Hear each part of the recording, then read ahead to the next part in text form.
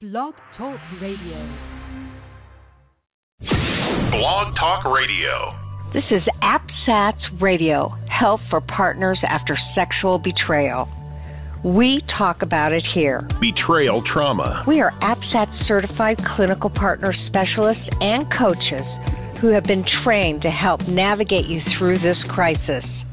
There is nothing we won't talk about. Sometimes listeners want to know about triggers. I'm dealing with the aftermath of my husband's affairs, and he still works the same job that he did when he was acting out. It's a job that allows him to hide his goings-on and one that he stated was a previous trigger for his acting out. The whole 16 and a half years we've been together, he's acted out. In the beginning, what I thought it was just pornography. It ended up being, I found out 2.5 years ago, he had been with multiple prostitutes. I only found out a very small portion of that until about a month ago. How do you cope with all of that when you still have to deal with unavoidable triggers? Well, of course you would feel traumatized by hearing all that information. And I got to tell you, Stephanie, that's a staggered disclosure. That's finding out little bits and pieces about your husband's behavior throughout a time period, making you feel insecure, unsure, and unsafe. So what we got to do is set up a situation whereby you get with a specialist to do a formal disclosure so you can hear everything at one time in a safe environment.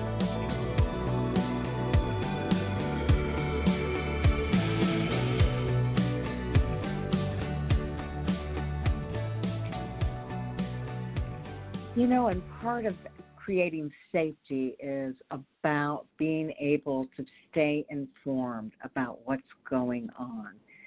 And you've heard me say this before, partners are absolutely masters at finding out information, not just on their husband, but they read. They are voracious readers. They want to know what they don't know. And so I really want to encourage you to ask the people that you're going to group with, ask your therapist, ask your coach, what books do they believe would be most beneficial in helping you to heal and to understanding sex addiction and to understand what's going on with your brain. I mean, what is it that you would need to know? And that is what is so important. And the reason it is so important is it helps you to make sense of a situation that absolutely is nonsensical. I mean, you are in shock. And so it's really important that you try to understand what is going on in your life. What is happening to you? What do you need to feel safe? And that's super important. I love that so much. You know, one of the things that I know about people is that when they've been through a trauma, they don't know where to turn. And so having that information is like having power. And wow, when we've got power, then it doesn't feel as scary. Now, while I was talking to you, I was looking for an email because I got an email from a woman who needed more help. She was talking about how to navigate when your husband is attracted to same-sex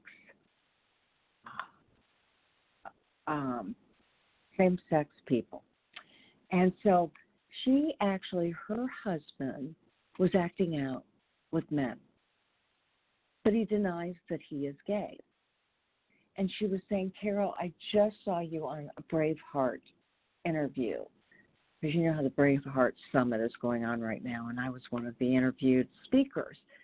And she said, you seem to understand about certified sexual addiction, and because you're a CSAT, a certified sexual addiction therapist. And I am so confused. There's very little to read about this niche. And she says, my husband absolutely denies being gay, but I have discovered all this information that shows that he was having sex with men. Please explain that to me. And so I want to say a couple of things, actually. I want to say that one of the things that we know is that sexuality is on a continuum. You've got homosexuality on one end, and then you've got heterosexuality on the second end, on the other end. So think of a continuum. One end is, like I said, heterosexuality. One is homosexuality. And then you've got bisexuality in the middle. And my experience in working with sex addicts is that if they are bisexual, they can be married and actively acting out with men. However, if they're bisexual and they're acting out with men, they have a propensity to want to have a relationship with a male. And that means that they will go out on dates, or they will find out about the relationship. They do want to kiss. It's not just about the sex. Now, that's not a sex addict. That is somebody who's married, who is experimenting and exploring, definitely violating the sanctity of his marriage, but acting out because they want to, if you will, have their cake and eat it too. They want to be in both worlds. Now, there is a whole nother group of people, and they don't want to be in any kind of gay relationship. They are not bisexual, but for whatever reason, and I suspect more often than not, trauma, they have participated in sex acts with men, people of the same gender. They don't want to kiss. They don't want a relationship, but they like the physicality of sex. So with this woman, I was looking for her email because I have a lot of questions. I want to know about her husband's background. I want to know if there was any molestation that occurred, any sex play that may have went too far. It was interesting because I was talking to a man who had a memory come up. He's a sex addict, and he had a memory come up where he had been molested by somebody who was 5 years older than him. It was a girl. It was a babysitter. And I think, if I'm not mistaken, he was 6, and he assumed that she was about 11. And so one of the things that I said was, yes, that's absolutely molestation. And as we were talking about it, he then remembered that his cousin had also molested him. Now, his cousin, who was also a female, was developmentally delayed. He said she's very limited. That he still sees her today at family reunions, even though it's 30 years later. But she was developmentally delayed, and she actually encouraged him to penetrate her. And he was only 10 at the time. And so she was 11, he was 10. She was developmentally delayed. He did penetrate her, and then it never happened again. And I said, I think for her that was sex play. She's developmentally delayed. She's really not 11. You said that, she was like 5 or 6 in how she acted. She still continues to be very developmentally delayed and acts like a teenager even though she's in her 30s. And I said, I think she was experimenting with you, but I do suspect that she had been molested and she was reenacting, if you will, something that had happened to her. And he got so mad at me. And he said, that's not sex play. That was molestation. And I said, and he goes, and what was even sicker is that I didn't say no. I didn't stop her. I participated. Now, what I know to be true is that sex play oftentimes is about a situation whereby kids are experimenting with each other because of curiosity, because they've witnessed things that they don't understand, or because they've experienced things that they don't understand. And there has to be an age differentiation for it to be truly molestation. That's the criteria. And in addition to that, I suspect she was actually younger than him, even though she was a year older because of her delays. And so I felt terrible. I felt like he was saying that her behavior was normal. And I wasn't saying that at all, but I was saying that she did not molest him. Now, for my partners that are listening right now, you may have experienced molestation, and I hope that this conversation isn't too triggering. I really want you to understand the different types of experiences that men may have. And, you know, I want you to email me at carolthecoach.com if you have questions. Because if I don't have an answer, I sure will do my best to go to, 2 listservs with over 2,000 people to find out what their beliefs or recommendations would be. And unfortunately, I worked in sexual abuse that's not the unfortunate part. I worked in a sexual abuse center for an entire county, and I treated perpetrators, their family members, and the survivors. And the outcome was, if at all possible, to set up really healthy boundaries, to talk about the situation, and to reconciliate family members if that was possible and safe. And I would get a lot of people that would come into the office, and it really was sex play. It was like 2 4-year-olds playing doctor, or 2 5-year-olds saying, hey, show me yours, show me mine. And they thought for years that they had either molested somebody or had been molested.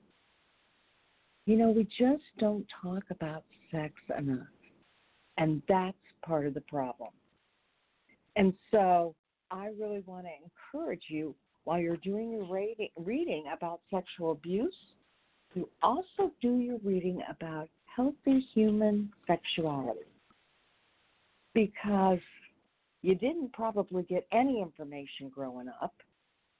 If you did, it was that 5th grade lecture about the birds and the bees. And it will help you to determine what is it that you may have experienced as a kid. I was talking to a mom last night, and she said she ran around nude, until her kids were pubescent. And she didn't have a bit of trouble with that. And she said, my kids all have healthy sexuality. And I said, yeah, they do that in Sweden. They do that in Germany. There's a lot of places that nudity is not a big deal. But in this culture, in the United States, it can be. So feel free to ask me questions. Let's talk. Send me emails, because we want to expose you to information that will help you. And that's why we're doing neurofeedback training today. So many people are unclear as to what neurofeedback is. And I know that I met Kristi via email through a woman who was a partner. And she had been especially violated by her husband's sexual acting out because the two of them had saved their they saved sexuality for marriage. And so, there's always so many betrayals that can occur when you have been sexually betrayed. And although neurofeedback is not a standalone treatment for trauma, it really, really, really helps. Now, what does that mean? It's not a standalone treatment for trauma. Well, it means that neurofeedback is a wonderful adjunct to trauma brain, especially if you've got a counselor or you're going to a support group or you got a coach that's helping you with resourcing. And it's just an incredible opportunity for you to learn how to calm down the brain and pay attention to your body. And you've heard me say it before, the body keeps score. So when the mind is racing and you're having all sorts of panic attacks, neurofeedback can be just the answer. So I'm going to be talking with Kristi. She's on the line now. She has a great website, BeYourBestBrain.com. And what I loved about her was her energy, because she is really excited today to be talking to clients, our listeners, to talk about how the brain functions as both an organ and as a muscle, performing the most simple to the most complex tasks that make us all human. And when trauma's occurred, boy, that's a whole nother story. So, Kristi, welcome to Partner Betrayal Radio. How are you? I'm doing great. Thank you for asking and for having me today. Absolutely. Well, I'm so excited to be talking about neurofeedback because not enough people know about it. And I know that you really believe in the concept of brain fitness. I mean, it's both preventive and it also helps to make your brain be the best brain possible, even if you have been traumatized or you are wrestling with a certain memory or image. So tell us a little bit about, what does brain fitness do? Yeah, so, I think one thing that's really important to remember about our brain is that it is this master organ and it is this muscle, right? We have to use it or we lose it. But it orchestrates everything from fine, simple tasks like breathing, movement, language, to complex behaviors like how we think, how we feel, how we perform, how we behave. So it's involved in such a wide variety of functions, but because we can't see it, and because the brain doesn't experience physical pain, then it's really overlooked. And making sure that we are taking care of our brain health is just super important. And that's just a super passion of mine. And as I got into this field several years ago, I just became, the more and more I learned about it, the more passionate I became to really help educate others, for them to know what does brain fitness look like? Well, how do we take care of our brains? We don't talk about that. We don't talk about that when we go to the doctor until we're having a problem. And so I really like to help educate, others before we get to that point. Well, exactly. And so you got to explain a little bit more about what made you choose this profession. Because I know you're going to be talking about what neurofeedback is, but what made you decide to go into this field? Yeah. Well, it's kind of an interesting story. I didn't wake up one day and decide I was passionate about this. it came from a struggle we were having with my son. He was actually having trouble eating, and it had gotten to the point to where when his braces went on, he quit eating. And we had been to feeding clinics, we had been to specialists, we'd been everywhere trying to get him help, and he just quit eating, and he started losing weight. And so we ended up finding a feeding clinic in Springfield, Illinois, that specializes in feeding and eating disorders, problems children have. So we went on a waiting list, we got him in, and he was evaluated by this intense team of experts. And within about 30 minutes, it was really actually quick when you think about how long he'd been struggling with. Really from birth, he had been struggling. And they come in and they give us this long list of things that we can do and this program we're going to try. But the very first thing they told us to try was they said, he really needs some neurofeedback. And they said it's a form of biofeedback. It helps the brain kind of self-organize. But when you've had stress like this that he has had really since birth, but when you've had this long-term stress, this horrible anxiety towards food, we have to settle that down first, because otherwise our program is not going to work well. And so that's how I got into it. They recommended it. And so then I came back and searched it out and found that no one around here did it. And I finally did find someone that helped me and worked with me. And after about 6 months, I said, okay, this has changed his life. And the more research I did and the more reading and talking with other people, I realized this helps a lot of different people, but no one knows about it, and it's not out there for anyone.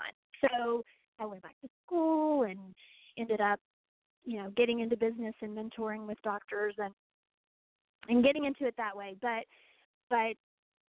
that's how I got into it. It was really because we were struggling with my son.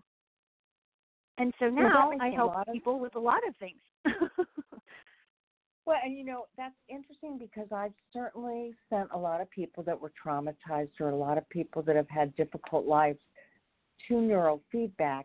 And I've got a kid right now who is having eating difficulties too. And I worked at Riley, which was a child, for anybody who's outside of the Indianapolis area, it is a children's hospital. It's renowned. And I thought maybe that's where I need to refer him. But now you're making me think maybe neurofeedback would help him too. Yeah. It really helps the brain to try to it helps turn off that fight and flight stress response. Come back to a sense of the present. Quit, get us unstuck from where we're stuck in those old patterns of adaptation and behavior that served us well maybe in the moment or for the interim time, but they're not serving us well now. We need to disrupt that pattern, and we need to get back to how we were designed to function optimally, which isn't in that negative coping skill pattern. That's where we have all the symptoms, the anxieties, the headaches, the symptoms that we can't get rid of. You just can't get them to go away. And so that's what we really found so beneficial for my son. Yeah. And so today, this show is about partner betrayal. And, of course, that means sexual betrayal. And so we have a lot of people that are listening that have been betrayed, and they can't make sense of it, and they wonder what's wrong with them. And they do go into that amygdala response of fight, flight, or freeze. And that's why we say neurofeedback can be very, very helpful. So would you explain a bit more about what neurofeedback is for our partners that are listening? Yes. Neurofeedback is a brain training program that helps the brain to self-organize. And it's done through EEG electrical activity. So the cortical activity coming from the scalp is read into a computer software program. You're lying down, relaxing in a chair. You can be reading, eyes open, eyes closed. That doesn't matter for this program. And you're really just relaxing. And as this information is being read from your scalp into this computer software program, there's music playing.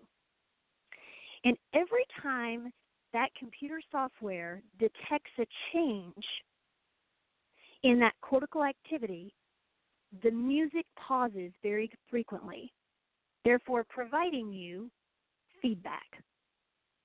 And it's telling your brain, here is how you're functioning. Similar to when you're driving down the highway and there's those rumble strips on the side of the road, and you might be veering off a little bit to the left or to the right. That would be like the pause in that music. And it's telling your brain something. And then you have to decide when you hear that pause, your brain decides this, whether it's going to listen to it and continue to ride on that rumble strip, or if it's going to get back into the lane or not. So your brain has the ability to do this self-organizing. It's learning from what it's just done, and then it changes the pattern of how it's going to function in the future. And so repetition, meaning training more than once, obviously. So repetitively training is the process by which the brain is learning how to change how it's functioning for better, for self-regulation. Does that make sense? Well, it definitely makes sense. Well, I'm thinking about our partners who, at least I believe there's three parts of the brain, the conscious, the subconscious, and the unconscious. And so oftentimes an anniversary date will come up, or a song on the radio, or they'll pass a certain hotel where they know that their husband was acting out, or their wife, depending on who's the sex addict here. And they get triggered, right, and they aren't sure how to self-regulate. Or now the new term would be how to self-organize their brain? Correct. I mean, you can still use self-regulate. The brain is organizing itself. That's how our bodies are designed. They are constantly reorganizing and self-organizing themselves. Let me talk a bit to the conscious, unconscious part of the brain, and I'm so glad that you brought that up. There are a couple different kinds of neurofeedback. They're what we call linear, where you're looking at a certain area of the brain. You have to have a map, a diagnosis. It's very specific to just one area, and you're only looking at certain frequencies and bandwidths that are producing maybe a really strong signal. Okay, that's called linear traditional neurofeedback. It's driven by a protocol that's designed by a technician. Okay? Then we have nonlinear neurofeedback. That's what I provide. Nonlinear neurofeedback is provided the same way, still through computer software, but the protocol is driven by your own brain. Meaning, we know that only 5% of what we're thinking in a day is driven by our conscious mind. All those other behaviors are driven by the subconscious, right? So those triggers that we get and those feelings that overwhelm us, all of a sudden we don't know. It could be a smell, it could be the sight of something, it could be the color, it could be anything that trigger us, and we are overwhelmed with this emotion. And conscious brain says, I've already processed this. Why do I keep getting triggered? And the unconscious is, because I still haven't dealt with it down here. I'm still dealing with it in here. It's still down here. And I'm going to trigger this stress response and get your attention. So the beauty about the nonlinear neurofeedback is it doesn't require you consciously to try to do anything. That's why it's such a beautiful adjunct therapy to talk therapy, right? Because talk therapy, you're consciously really thinking about this and this and talking through things. With neurofeedback, you don't have to do any of that. Your brain is on autopilot. Every time it shifts and goes higher or lower in those frequencies, it's going to know what it needs to do. So it's going to dial in and rein in where it needs to do, and it's going to self-organize as it goes. Absolutely. And again, for our listening audience, I'm always talking about the brain being hijacked by trauma. And so They do know about the amygdala. They do know about the anterior cingulate, and they know about that prefrontal cortex and how the executive functioning and the decision-making occurs from that place. And when trauma occurs, because the amygdala sends signals of danger, it affects that emotional anterior cingulate, and our partners end up feeling very, very traumatized and rejected and sad and anxious, lonely, angry, just are flooded with emotions, which then move to that prefrontal cortex, and it actually takes the brain offline because they're so flooded they can't think straight and they don't make good decisions. And so absolutely, they understand about that trauma, but I don't know if I've done much talking about the conscious brain, the subconscious brain, and the unconscious brain. Would you describe each part for them so that they'll understand how each part functions? Yeah, so I'm going to do my best here because I am in grad school still. However, and getting into this is more of that, I guess, Freud theory of conscious, subconscious, and unconscious. When we are young, we have a lot. Okay, good, thank you. Go ahead. We have a lot of ingrained beliefs and that drive our behavior, shape our personality, things like that. Those are all stored. We're not really, I guess, is this subconscious then? Well, what I know to be true is that memories, images, thoughts are stored in all three parts of the brain. If you don't remember that you've had a memory or an image or a thought, it's unconscious, which means that it's been filed away, but you don't have access to it. And so many people that have been through very traumatic experiences like sex addiction or molestation or rape can protect themselves by their brain filing this information in the unconscious so that they don't have the memory. It's there, but they don't have access to that memory as a protective device. Then with the subconscious, what I know to be true is that that's that file that opens and shuts. Sometimes you don't have any recollection of something, and then something triggers it, and it comes out, and you go, oh, yeah, I remember now that I hated peas when I was 6 years old, and my mother forced me to eat them. But it wasn't at the front of the brain. It wasn't a memory that they had easy access to.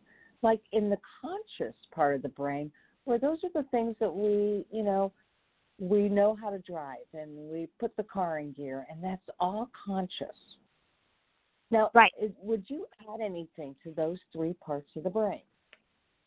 Yeah, so, and I've learned things a little bit differently, but yes, I agree with all of that, the way that you're describing it. So in terms of neurofeedback, what I have learned is that when we're working with someone who has had a traumatic experience, who has had some kind of, whether they're being triggered or they've had some developmental trauma, maybe they've been a child in an orphanage, right? And they don't remember these things, but somehow their behaviors are reflective of someone who's been neglected or abused, so forth. And so it's triggering those things that are in that unconscious that are traumatic, those traumatic memories. And I guess in this case, I would probably say subconscious and unconscious. They're triggering that flight and flight stress response. And so that's deep in the brain. And when that's triggered, then the communication to the front part, to the conscious part of the brain that produces our logic and our reasoning and our deduction and our think through this and, well, let me think about this for a minute kind of thing, that's kind of shut off. And I often describe it to people as being in a building that's 2 or 3 stories tall, and there's a fire. And you've got people down here in your unconscious on the first floor, and that fire alarm's going off, and those people have turned on every fire alarm in the building. So the people on the top floor can't hear anything that's going on the bottom floor because they're just hearing this loud ringing. And so gradually we start to say, okay, turn those off on that top. We don't need those. We don't need all of these fire alarms on anymore. We don't have any more danger. Turn these alarms off. The smoke is cleared. Everything's gone. We're good to just now think about, how we're going to clean this up or what we're going to do next. And so what happens is we turn that stress response off. We turn all those fire alarms off, and all of a sudden that top part of the brain comes back online and says, okay, yes, this is stressful. Yes, this is whatever, but I've got this. I know what to do. I need to do this. I've got this. Whatever it is. And so that's where I have seen such power with training people who have been through and diagnosed with things like PTSD, depression, have been through traumatic experience. All of a sudden, those triggers, I'm not saying that they're never going to have them again, but the triggers are manageable. The stress that they encounter from that doesn't ruin their whole day. It doesn't send them down that roller coaster of constantly, like, my whole day is ruined because of this. Because of this one thing, I just can't get past that. We start to ruminate on it sometimes. And that's where neurofeedback has been very powerful, I've seen, to help people break up those stuck patterns. They get stuck in that brain, and they can't turn off those fire alarms. Yeah, that makes a help? lot of sense. So that's one of the benefits of neurofeedback. Can you share some other benefits of neurofeedback? Yeah, absolutely. So when we turn that stress response off, a host of things change for us. Probably the very first thing that I could say would be sleep. Our sleep patterns start to regulate. We start getting to where we can fall asleep, stay asleep, wake feeling refreshed, not feeling so tired in the middle of the afternoon, not lethargic, feeling like we need to nap. And with that increased ability to sleep and rest, our body is able to recoup, and we're not as irritable. We can remember things better. We are more productive. Our performance is naturally going to go up. We're going to feel like, gosh, I'm actually accomplishing things today. I'm not stuck worrying about X, Y, and Z. I'm able to move right past that. Yeah, this happened, but I'm good. I can move on to the next thing. So as they train, their brain becomes more flexible and resilient. And so when we have flexibility and resilience in the brain, that's where our brain is like the muscle. When we're more flexible physically, we are less likely to have injury. We recover faster. And so therefore, the brain is the same way. So really helping to increase that flexibility and resilience.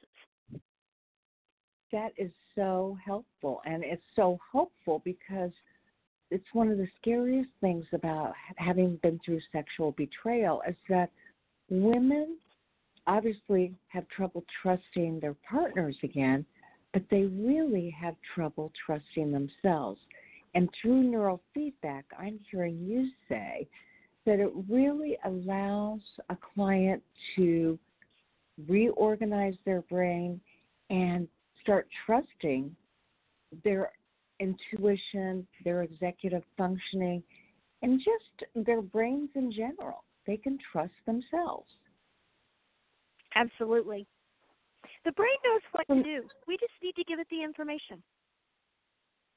Okay, now how long does it take to see results? I know that you can't just wave a magic wand, but for most people that have experienced trauma, how long does it take? Oh, wow. that is really a loaded question because everybody's brain is different. And everybody's brain is different because we have different levels of flexibility in our brain, right? So some are more flexible naturally than others. Some are not. I would say that the average person that's has had some kind of trauma, such as our listeners, I would say maybe 50 to 60 sessions is what I would do.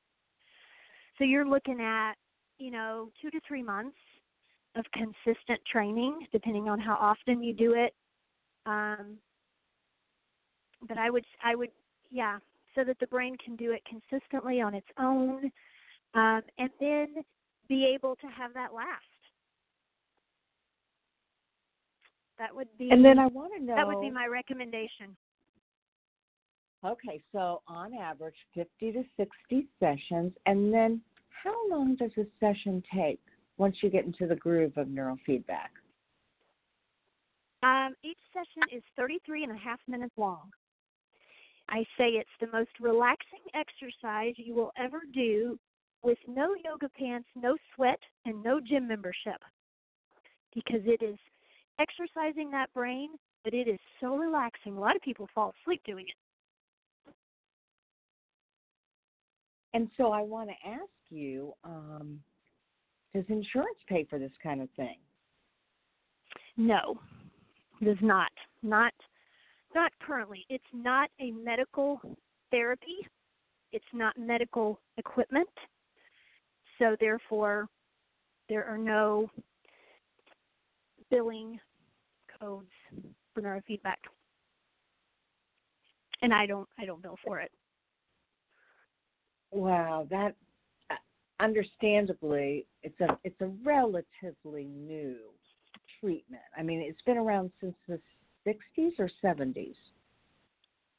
Yeah, it's actually been around since like the 1900s, but it really started in the 50s, 60s. There were some studies done with cats for people who struggled with seizures and epilepsy, and it kind of grew from there. And now the technology is such that we don't need a whole room to be able to provide feedback with a lot of big equipment. Now we put it on a tablet, and you can pack it up and send it home, and you can train at home. You don't even have to come to office sessions now. When I first started, we just did sessions in our office for people, and they would come 2 to 3 times a week for several weeks.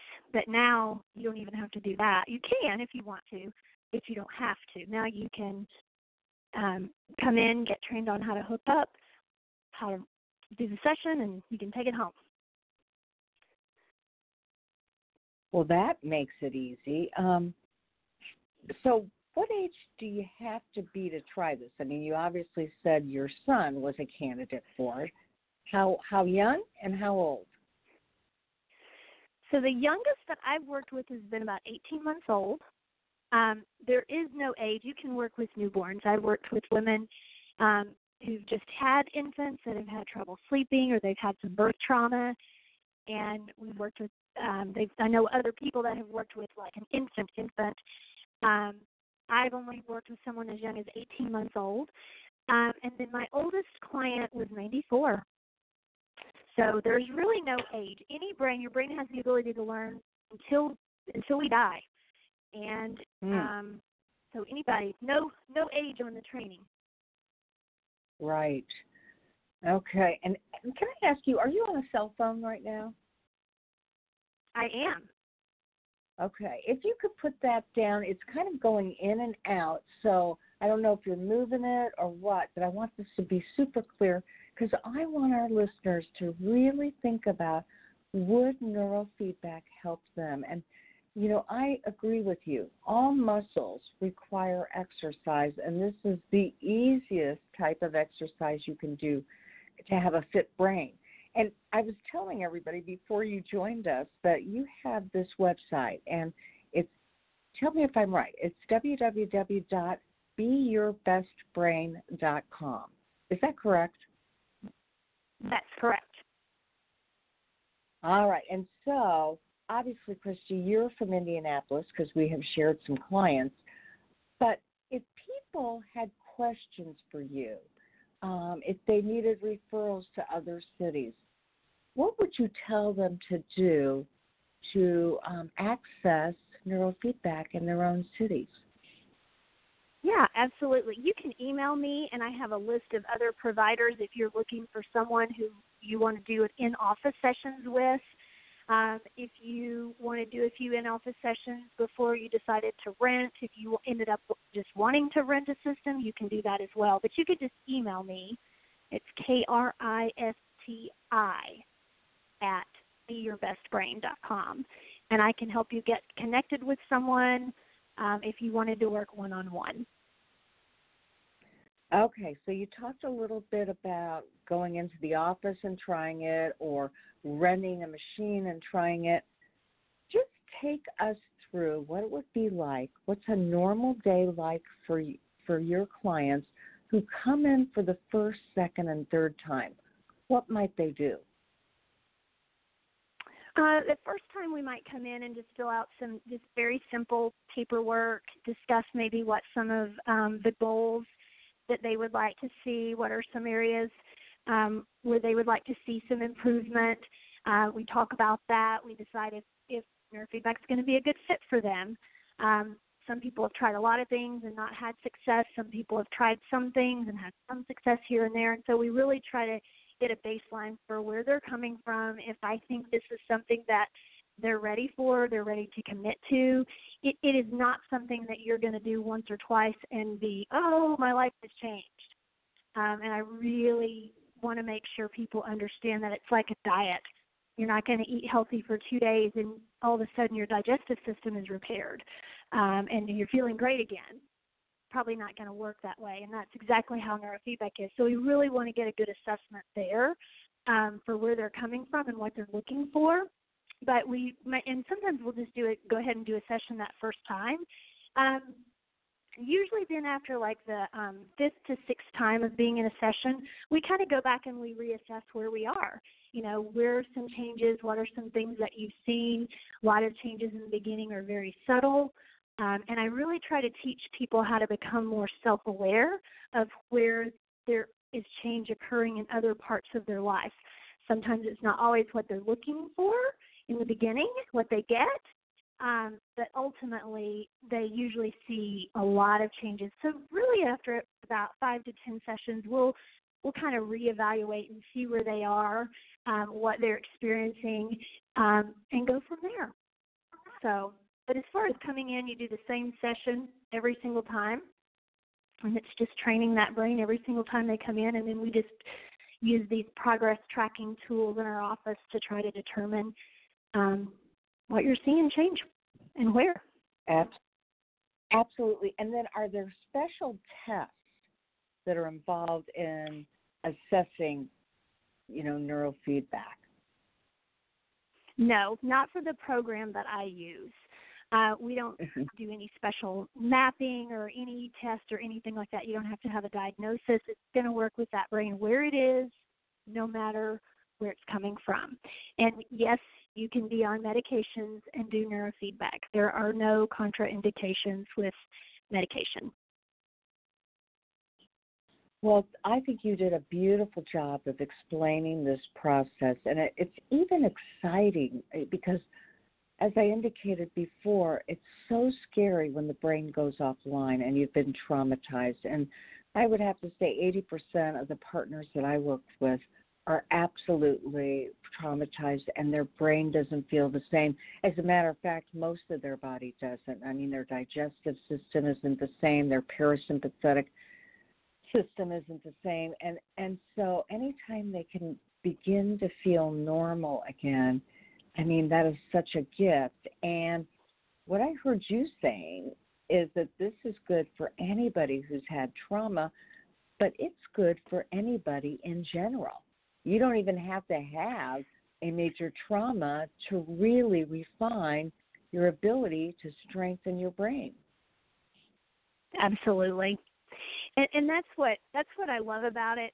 Recently in this grad program that I'm doing, we learned about cognitive decline and how we as a society have just accepted that as we age, certain things happen to our brain, and we are going to, it's just part of getting older that you forget things, and your brain starts to, you don't remember as well, you don't sleep as well, and that's just part of it. And what we're learning in this program is that's not part of it. That's an indication that we're not taking care of our brain. We're not hydrating. We're not eating a diet that is conducive to supporting our brain health. We're not moving enough. Are we in relationships? Have there been old traumas, old things that we haven't processed well? How social are we? Are we continuing to learn? Those are all things that impact our brain. And those are all the things that we have to do, because we shouldn't be having cognitive decline in our 30s, 40s, 50s. We shouldn't be having that. We should be taking better care of our brain. Well, you're talking to an exercise enthusiast. I exercise every single day, and it's exciting to think that there would be a way to take care of one of the most important parts of our body, our brain. So, Kristi, I want to thank you so much for your wisdom today. Again, her website is beyourbestbrain.com, and her email is Kristi, Kristi, at beyourbestbrain.com. Thanks again. Thank you. Have a great week. Bye-bye. All right, you too. Bye-bye. One of the things that I know is that it is important to create intentional self-care if you're a partner. I don't care if you're a partner at the beginning when you've just been through discovery, or you're in the midst of grieving and, you're in year 1, 2, or 3. And then the beautiful thing is that when you're into year 3, 4, or 5, you're probably accessing some very strong post-traumatic growth. And that's when, your brain has naturally gone back online. So to hear that there's neurofeedback that can help assist it in getting healthy quicker, boy, so many things feel out of control, and that's a technique that can help you feel like you've got some major control. So thanks to Kristi today for helping us to understand that we can be our own best brain. And I want to tell you, I'm telling you now, my post-traumatic growth course is almost done. So I'm going to be talking with you between now and the end of the year about post-traumatic growth principles that you can be looking for and seeing if you utilize to know if you're getting closer to post-traumatic growth or if you're in post-traumatic growth. So I'm real excited about that, and I'll let you know when that course opens up. It'll be an online course that you buy, and then you can have it forever and take the course whenever you need it, whenever you need a little confidence that you are moving in the right direction. And you all know I have Help Her Heal, the empathy workbook to help sex addicts help their partners heal, and I've got an online course there. You can go to sexhelpwithcarolthecoach.com. That's my website, and you can pick up the course. Your husband can see it. He can go through it. You can go through it so that you know what he's working on, or you can go through it as a couple. But it's like 12 modules of information. It actually parallels each chapter of the book. And there's PowerPoint information, and there's me talking on every module. It's like you're in the office with me. And I've got a lot of transcripts and articles and YouTube videos that I want you to see. If you are an addict wanting to help her heal, if you are a partner who wants to direct the addict as to how he can help you heal, or if your coupleship would benefit, it's just an amazing course. All right. So enough about me. Thanks for listening to Neurofeedback today. I was super excited to have her on. And as I say at the end of every show, there will only be one of you at all times. Fearlessly have the courage to be yourself. And we'll catch you next week for more Betrayal Recovery Radio. For more Have a good information, go to APSATS.org, the Association of Partners of Sex Addicts Trauma Specialists, to find a professional in your area who is trained to help you after sexual betrayal.